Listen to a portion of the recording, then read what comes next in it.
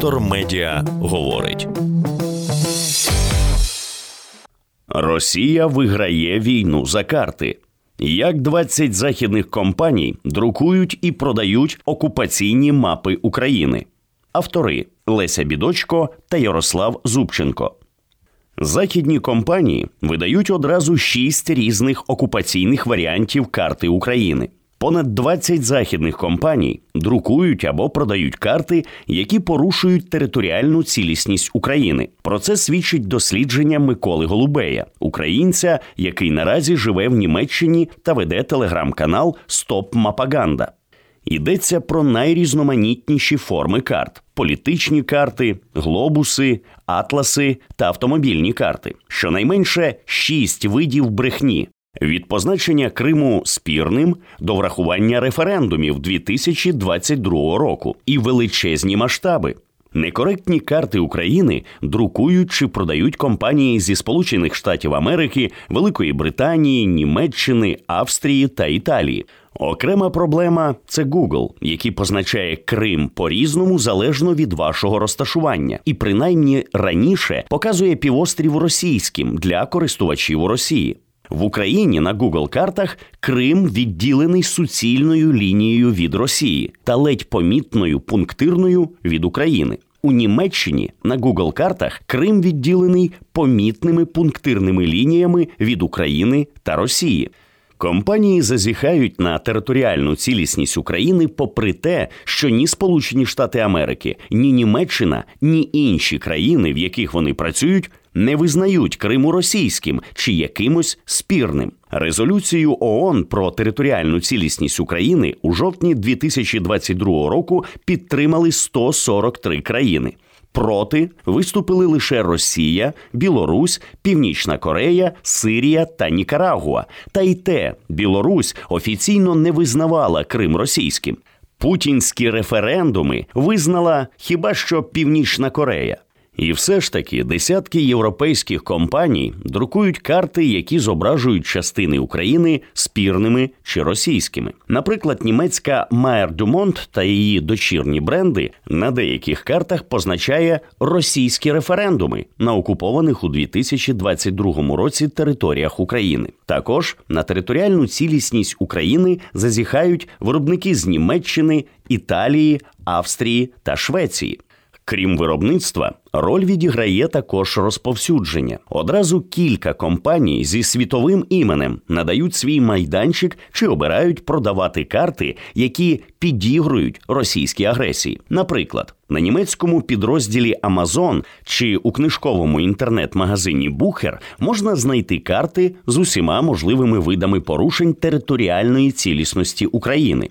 А від імені американської National Geographic продають карти, де Крим зображений спірною чи взагалі російською територією. А ось британська Maps Worldwide продає карти від російського виробництва AGT Gessente.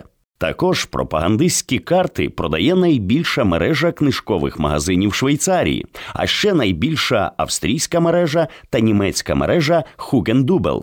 У магазині «Італія» в місті Гера, Німеччина, на вибір 4 карти, де зображена Україна. 3 з них показують Крим спірним або російським. Лише найменша карта зображає кордони України правильно. У своєму дослідженні Микола Голубей детально описує кожне подібне місце продажу та знайдені там карти. Загалом на різноманітних мапах і глобусах можна знайти одразу 6 різних видів порушень територіальної цілісності України. Перший – Україна та Крим забарвлені в один колір, але між ними демаркований пунктирний кордон. Другий – Крим зображено кольорами України та Росії. Третій – Крим зображено як частину Росії. У цьому ж виданні в переліку міст світу Севастополь і Сімферополь зображено з позначкою «Рус». Четвертий приклад. Крим позначено як територію Росії, на яку претендує Україна, з формулюванням, у якому Україна є ледь не агресоркою, що посягає на частину Російської Федерації. П'ятий приклад. Крим та окуповані у 2022 році території України відділені пунктирною лінією. Шостий приклад. Крим фізично відокремлений від України. Із карти прибрали перекопський перешийок, який з'єднує материкову Україну з півостровом, але лишили фізичний зв'язок українського Криму з Росією в районі Керчі. Особливо цікаво, що деякі компанії рекламують на сайті та фізично продають мапи з різними зображеннями України. Наприклад, якщо ви подивитесь на глобус National Geographic Silver Classic на сайті видання Red Globen 1917 Verglas, то там будуть коректні кордони. Але на цьому ж глобусі, який фізично отримав Микола Голубей, Крим було зображено іншим кольором – як частину Росії. З іншого боку, прямо на сайті National Geographic Maps можна знайти і окремі карти з російським Кримом. Складно переоцінити, якої шкоди подібні карти завдають Україні. Вони легітимізують російські загарбання, дають росіянам поживу для пропаганди. Мовляв, дивіться, вже навіть National Geographic визнає Крим російським. Вони підривають підтримку України у війні, бо підживлюють наратив, що наступ на Крим – це наступ на Росію. А також на роки вперед викривляють уявлення про кордони та територіальну цілісність України. Понад те, мапи є частиною самоусвідомлення. Приміром, китайській картографії притаманно зображувати Китай посередині, так, щоб він справді виглядав як серединне королівство. Картографи формують уявлення про світ. У колоніальній Європі, наприклад, створювали карти, які представляли землі як заселені та нічиї. Хоча на останніх насправді жили корінні народи. Такі карти виправдовували політику колонізації та депортації. Тепер карти змінюють уявлення про Україну та виправдовують російську агресію.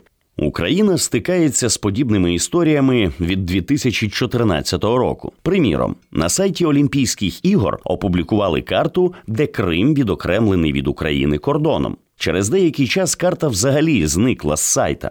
А потім з'явилася із виправленнями. Правозахисна організація Human Rights Watch у своєму щоденному зведенні опублікувала карту України без Кримського півострова. На цю невідповідність звернули увагу в українському сегменті соцмереж. Карту України після цього не змінили, а просто прибрали і ніяк це не прокоментували. Видання New York Times опублікувало карту України без Криму, а після того, як до редакції звернулося посольство України у Сполучених Штатах Америки, в матеріалі на мапі кордон між Україною та Кримом позначили пунктиром. Схоже, траплялося на французькому телеканалі Арте та в газеті Le Monde, а також у британській BBC. Німецька компанія Otto продавала через платформу Amazon золоту підвіску з картою України, на якій відсутній Крим. Міністерство освіти і науки Естонії було змушене відкликати з обігу підручник англійської мови, в якому Крим вказано як частину території Росії.